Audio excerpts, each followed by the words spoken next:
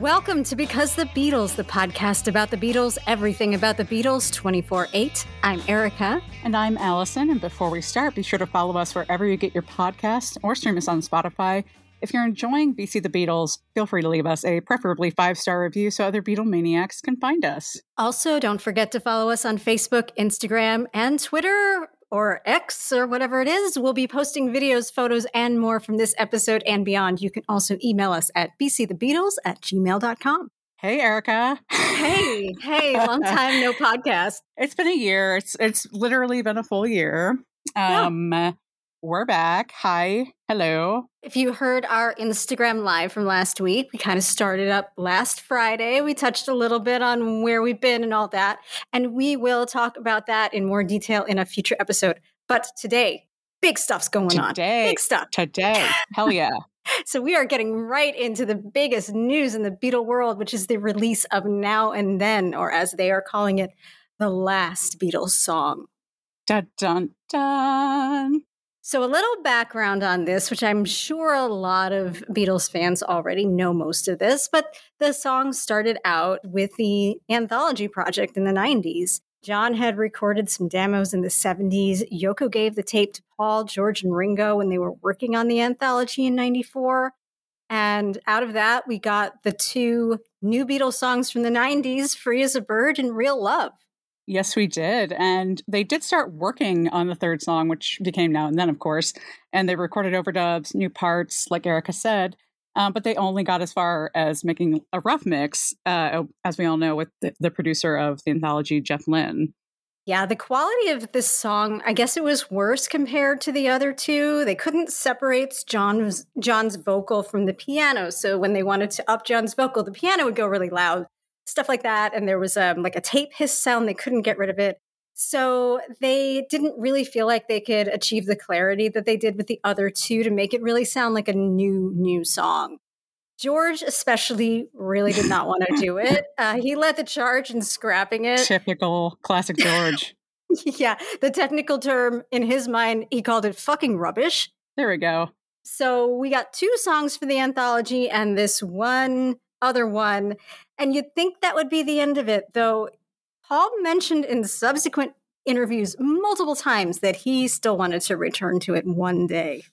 And I think that was probably part of the speculation, because I know even from the very day that they mentioned that there was going to be a new Beatles song, or when the rumbling started, people were like, oh, it's going to be Now and Then.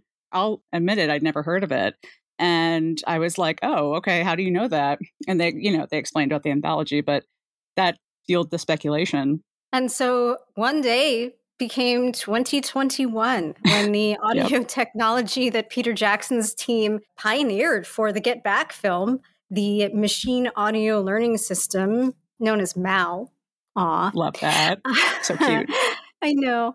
But that opened up all kinds of possibilities for enhancing audio, restoring audio, previously thought too degraded to even be used. I mean, you saw this in Let It Be, the flower pot conversation. Oh my God, so good. Yeah. I love that they were able to restore that tea. And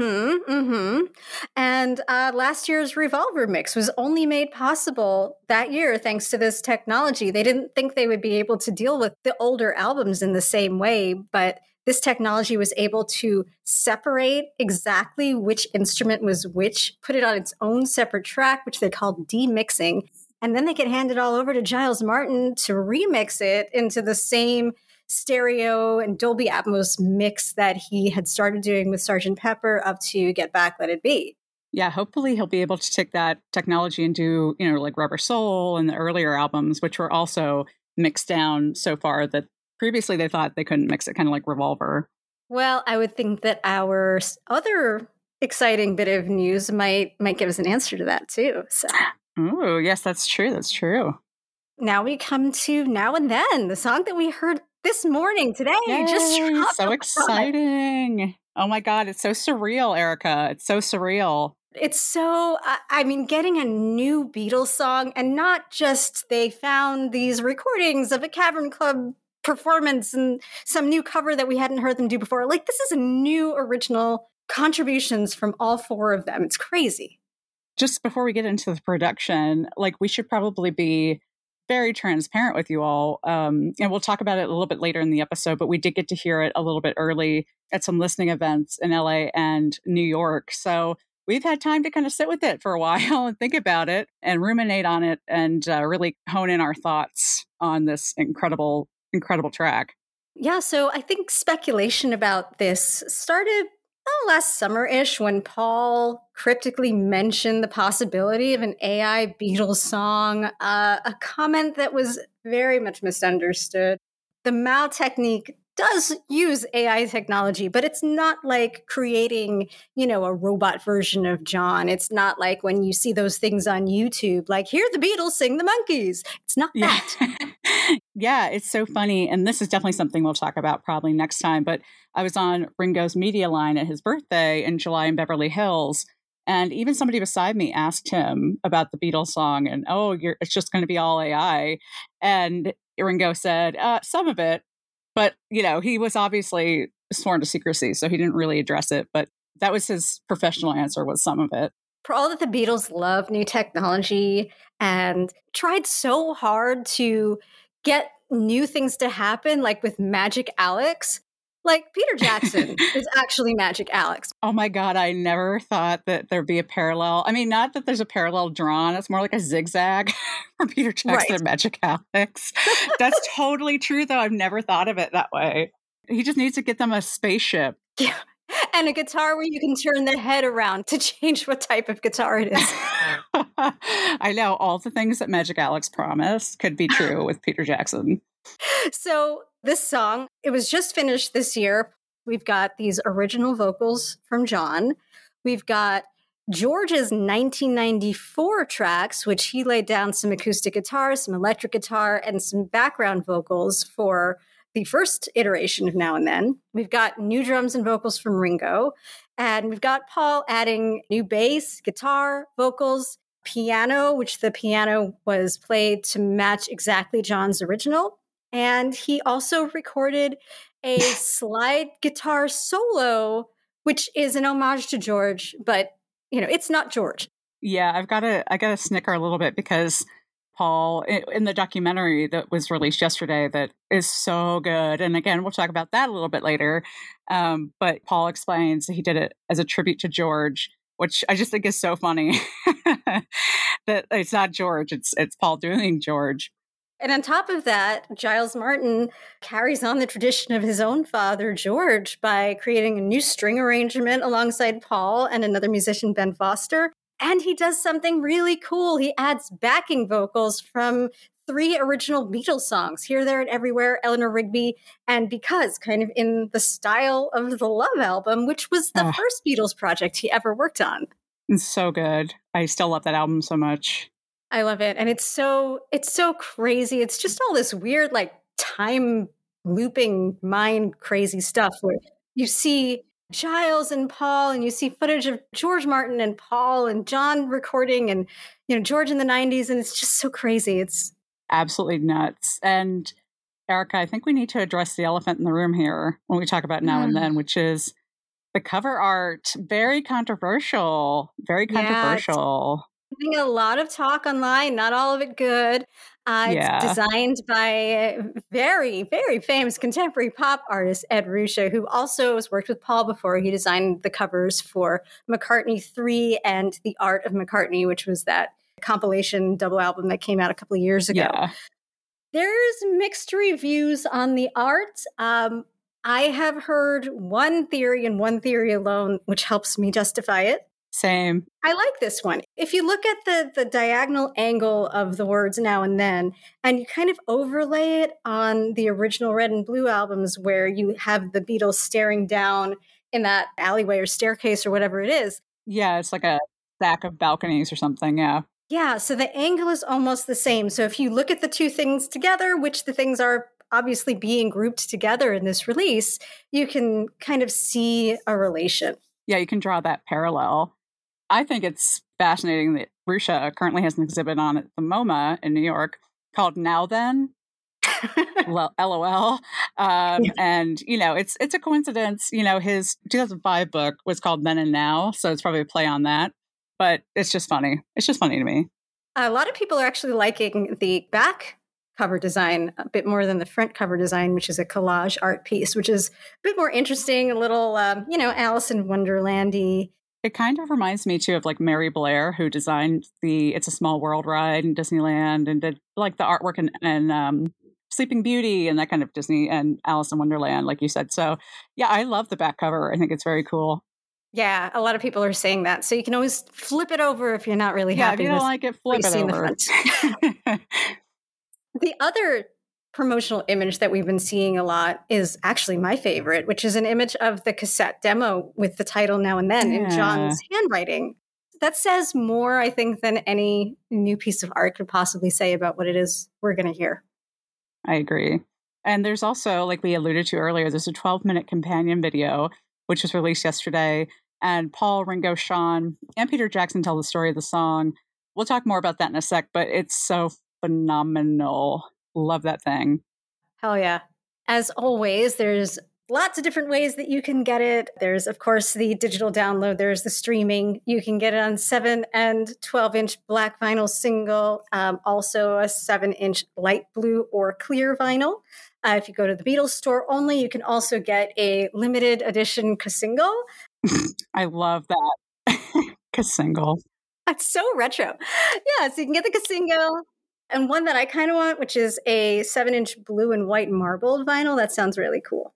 Yeah, sounds really pretty. By the way I said single, that was a shout out to whoever called me a Valley Girl in the Apple reviews. A single? Oh my God. Anyway, but yeah, it's interesting because the single is back to Love Me Do. Now and Then, first and last, really, Truly. really leaning into that in every level. Yeah. And of course, those of you who love a Dolby Atmos release, guess what? You're going to get it streaming and, digitally. So look for that. And it is good. We both, as we said, had the pleasure of going to a listening event in a Dolby Atmos room, and it's a whole new experience to hear it like that. So great. Yeah.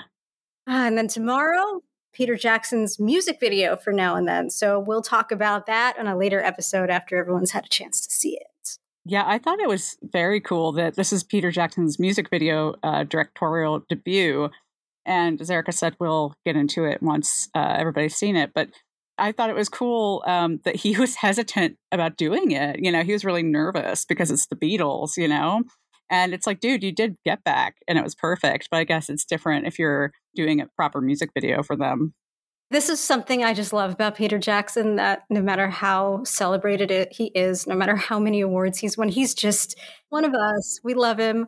Yeah. It's exciting that he's still involved in Beatles projects like this, too. I know. So good. I would trust nobody else, really, with most of this.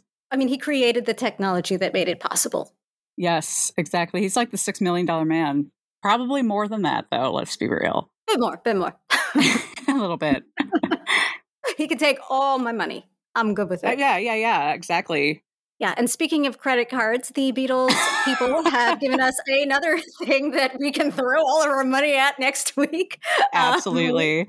Yeah, week after Now and Then, which is going to be November 10th, I believe. There's going to be remixed, expanded versions of the seminal Red and Blue albums. The compilation albums, Red is 1962 to 66, and Blue is 1967 to 70. These are, I think, the albums that most next-gen fans that I know kind of learned about the Beatles on. Yeah, for sure. Until one got released in 2001, I think. This was it. Red and Blue was where it was at. And you were either a red person or a blue person. So, Erica, which one are you? Oh, yeah. Red all the way. Yeah, same. Yeah. I mean, there was a period in my life where I was definitely blue, but I think as I've settled into my fandom as an adult, definitely red, for sure. And I remember used to looking at the two covers next to each other. And, facial hair makes such a huge difference, especially when you're looking at them and you're 12. Yeah, and they look scary. So different. They look so different. I know. They look so grown up, even though they were 24 in George's case. Everyone under 30. And speaking of George, one of the best things about the new Red and Blue is that it includes lots of George tracks. I cannot believe there wasn't a single George song in the original Red. That is insane. I when I found that out, I was like, there's no way. And I went back and looked at the Red album, and it's, I'm speechless. This is righting the serious wrong on a very important set of albums.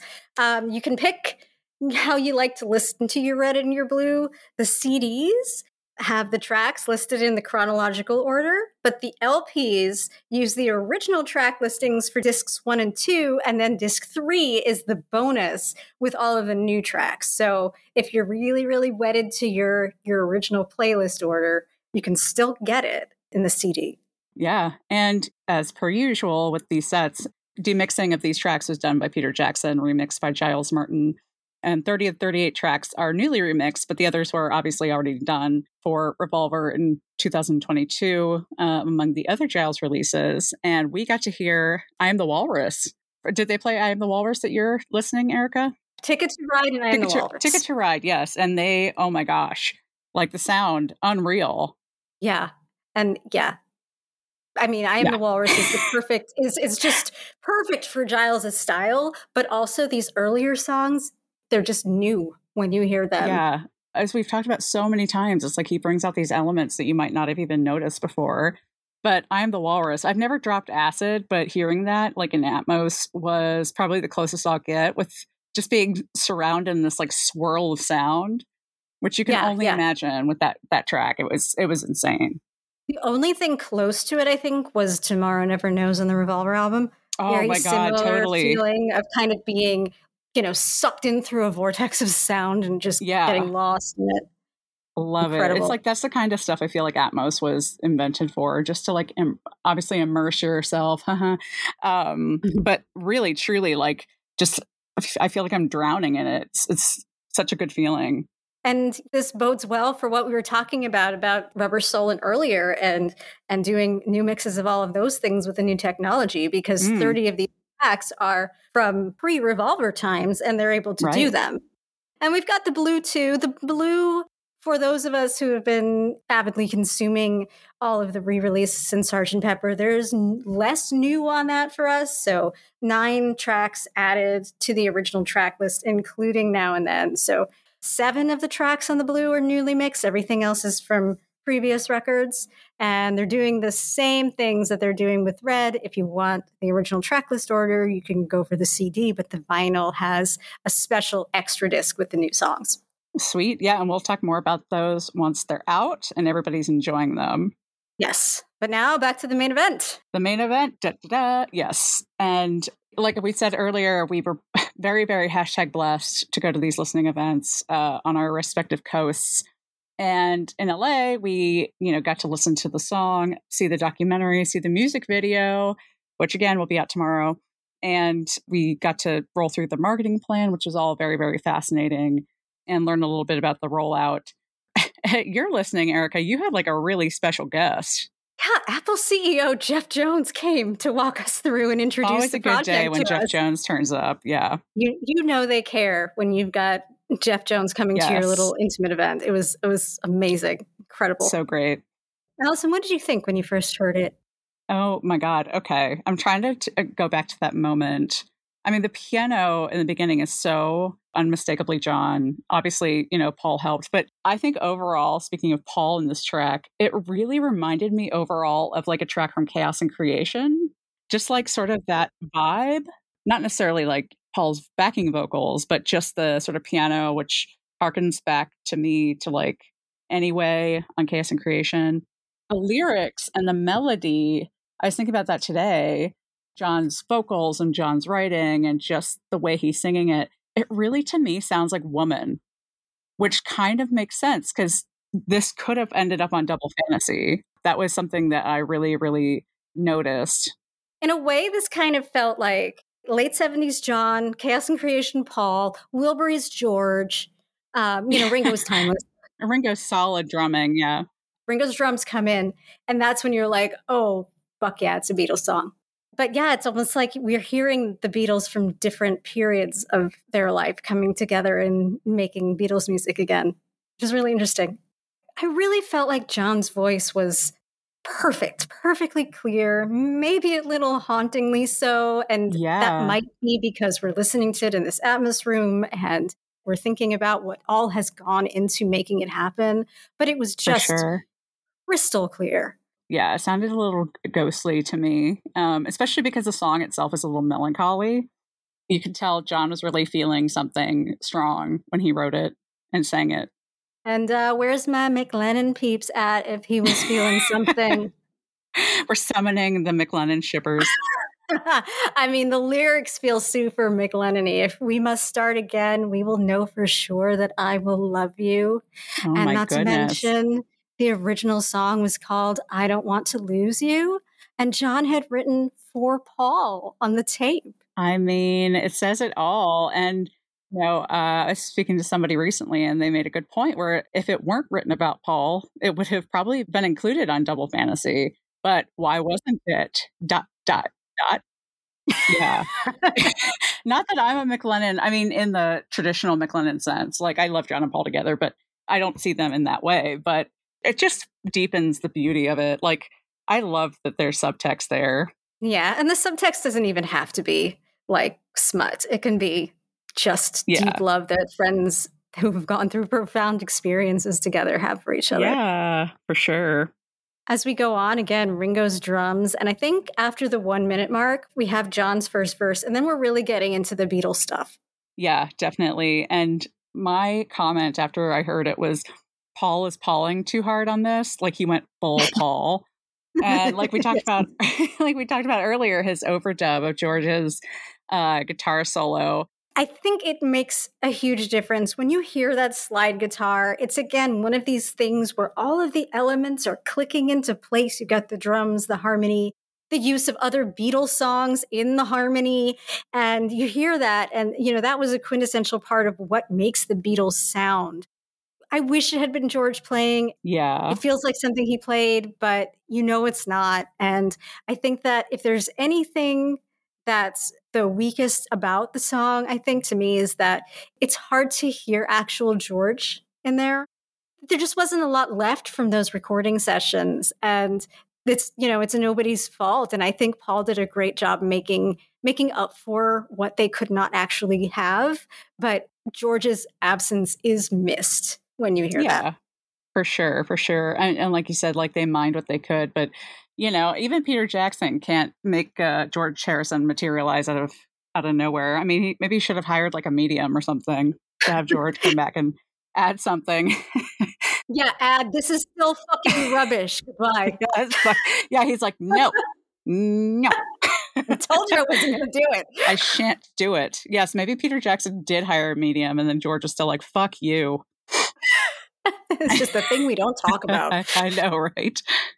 That's really the bridge, and it just keeps going. It's immersive in the Dolby Atmos sound. It washes over you. This is where you clearly hear. It's around 2:58 or so, 3 minutes, that the because harmonies come in. And it's just so good. Unreal, yeah. And I thought it was so interesting throughout the song to hear John's vocal, which is obviously from the 70s. It was still pretty like similar to his Beatles stuff in the tone. Meanwhile, you've got Paul's current vocals backing him up, which is, to me, it's almost disturbing in a very good way because it's like the passage of time. And you picture John in his 70s iteration, where he's like still young and he's, making music again after so long. And then Paul currently, and just picturing them together, like sort of singing it is like very, very eerie to me. Like it gives me goosebumps. Yeah, it kind of reminds me on his last tour. Maybe he's doing it now still, where he does I've Got a Feeling. Oh, yeah, right. Where he sings with John. Totally. Yeah. Totally. So how did you feel this compared to the other two post-Beatles songs we got in the 90s, Free as a Bird and Real Love? Because it really is the third piece of that. It's funny. I was thinking of it. Whenever I think of Now and Then, I sort of morph it into Free as a Bird. But the more I think about it, the more it's like it's a hybrid of the two because it's sort of got that acoustical, just not a word, sort of melody and the piano and things of Real Love. But to me, it's more closely related to Free as a Bird in the sort of key and the sound. But obviously, it's not that like rock and roll sort of thing. Like Ringo's drums are not as intense as they are on Free as a Bird, but I think they're definitely related. I can see how they're in that same niche as the other two. Free as a Bird really had it was so led by the slide guitar. It was really led by Mm, George's work. I mean, if you think about how it opens with that insane guitar, it feels still like I'm feeling the absence of George when I compare yeah, these three. yeah. And I do wonder too, I feel like they did it very straight in that for Free as a Bird, at least, and I can't remember for sure about Real Love, but Paul wrote new material. And then they also tacked on this that end part that's very different from the rest of the song that is just such a hallmark of when the Beatles were at the top of their game and they were really writing and exploring music. So I was just surprised about that. I expected a little more Beatley stuff, but at the same time, you only have two of them. But no matter what, I mean, it's still amazing and fantastic that we have Of this course. this piece. And that kind of leads me into our thoughts on the marketing campaign, which is such a Yeah, big part of this. I mean, we're talking about a 4-minute song, and it's for being sure. promoted as the last Beatles song. I don't know. Like I get it, and that's sort of probably the last track we'll have that all four Mhm. Beatles sort of organically contribute new material. However, I don't know. Like I always just feel like there's more. Like I don't know. I just there's got to be more in that vault. That there was what like 18 hours of anthology. It's kind of like the Get Back stuff. There's just so much. I think there's a lot more anthology footage that we didn't see. So I don't know if there's more there, but I don't know. I don't. Do you feel like that's true? That's the last. Well, in the sense that we'll probably never have another piece where all four Beatles can contribute new material, and unless John and George went on some kind of writing weekend and they recorded a bunch of demos together. It's I like love once that they're idea. gone, I love it Yeah. too, and I hope it happened. And fanfic to come. But that's the only way that we can kind of get this element of something brand new has happened in real time. So I think that's where it probably is the last Beatles song. I'll say that when I heard all of the promotion at the event, it really hit me. I think this is the thing that I've been thinking about the most since we've had time to sit with all of this material for a while is that the Beatles are intrinsically intertwined with this sense of nostalgia and, as Paul said, best ever present past. Yeah. And it's unusual. It's unique. There's no other cultural phenomena that has the kind of longevity that the Beatles have in that it's something that happened in the past, but so many of the players are still alive to either remember their experiences with the media or they're still producing the media. Right. And they maintain relevance. The boomer generation has always generated a sense of interest from younger generations that previous ones haven't. I was thinking about Beatles media. It always references this context. The first major Paul McCartney biography in the 90s was called Many Years From Now. Mark Lewiston's book is called Tune In All These Years. And then you look at the songs that the Beatles himself wrote. Paul has That Was Me, Early Days, Ever Present Past. George had When We Was Fab all those years ago. I mean, it's just something. It's all like a reflection. Yeah, it's always this recurring thing. Like it made me feel like we're living in this sort of like multi-dimensional Beatles universe where all of these versions of them are sort of living side by side with one another. And it's that feeling of that longing for the past you never Oh experienced. Like yeah. it's this thing in the fandom that we all have this nostalgia for this stuff that we weren't there for. Yeah. Well, it's kind of ironic, Erica, because you talk about this cultural longevity that the Beatles have and probably will always have. But also with this campaign, calling it the last Beatles song, there's obviously a tone of finality to it, which makes this really, I have a lot of mixed feelings about how this sits with me. Like Yeah. it's so exciting. But by calling it the last Beatles song, it's like, oh, damn, like that's a lot. And so it makes it kind of like melancholy, kind of like the song. Yeah, I mean, we've never really had to experience a last, Yeah. especially for those of us who were kind of young enough to have lived our Beatles fandom with John and probably George gone. Yes. Yeah, Paul Ringo always producing. You never think there's going to be a last, and Yeah. it makes it sad, but it also makes it kind of poignant to really think about embracing the moment and really experiencing this as it could be the last time we get this Oh my in this God. way. Oh, sorry. This is a fucking bummer, isn't it?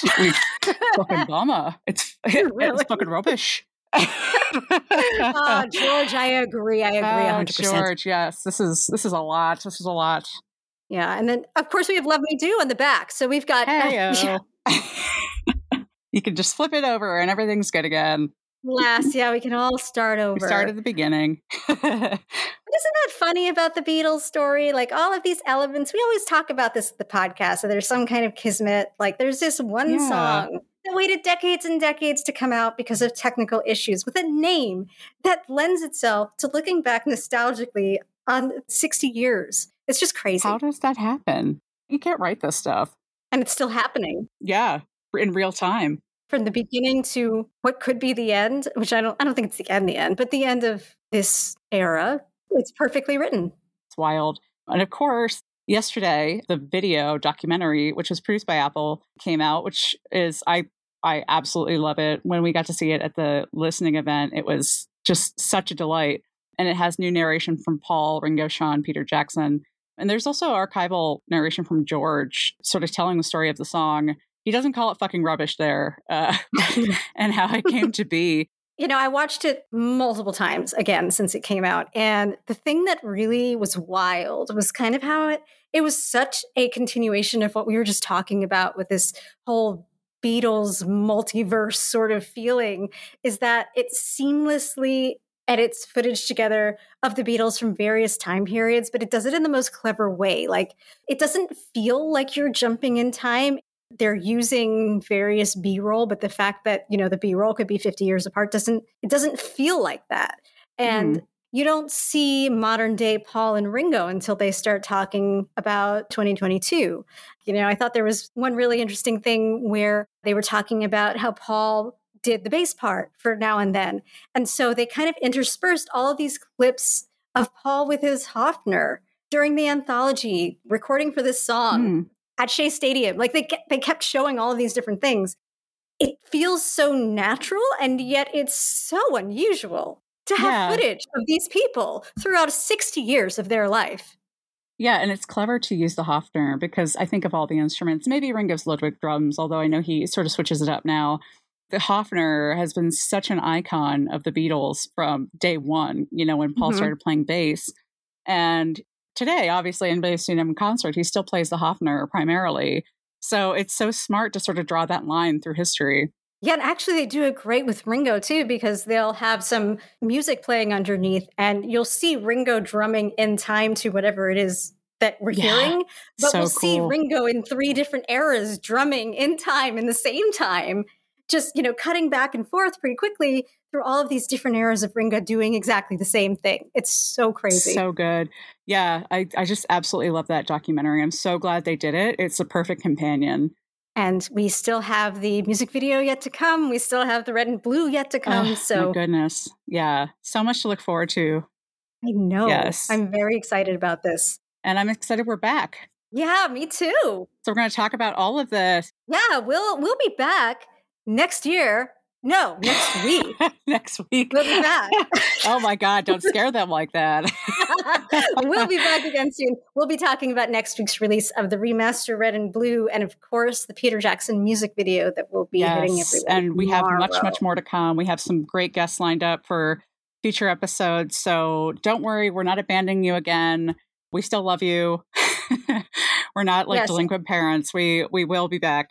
And we want to hear from you. We'll be around. So please be around with us. Subscribe on iTunes, Apple Podcasts, wherever you're listening right now. Give us a rating and review so other Beatlemaniacs can find us. Yes. And please follow us on Facebook, Instagram, and Twitter /X/whatever. We'll be posting photos and more from this episode and beyond. And like Eric said, please comment on our socials and let us know what you think of the last Beatles song. Let's talk about it. And you can email us at bcthebeatles@gmail.com too. And we will see you next time. Bye. Bye.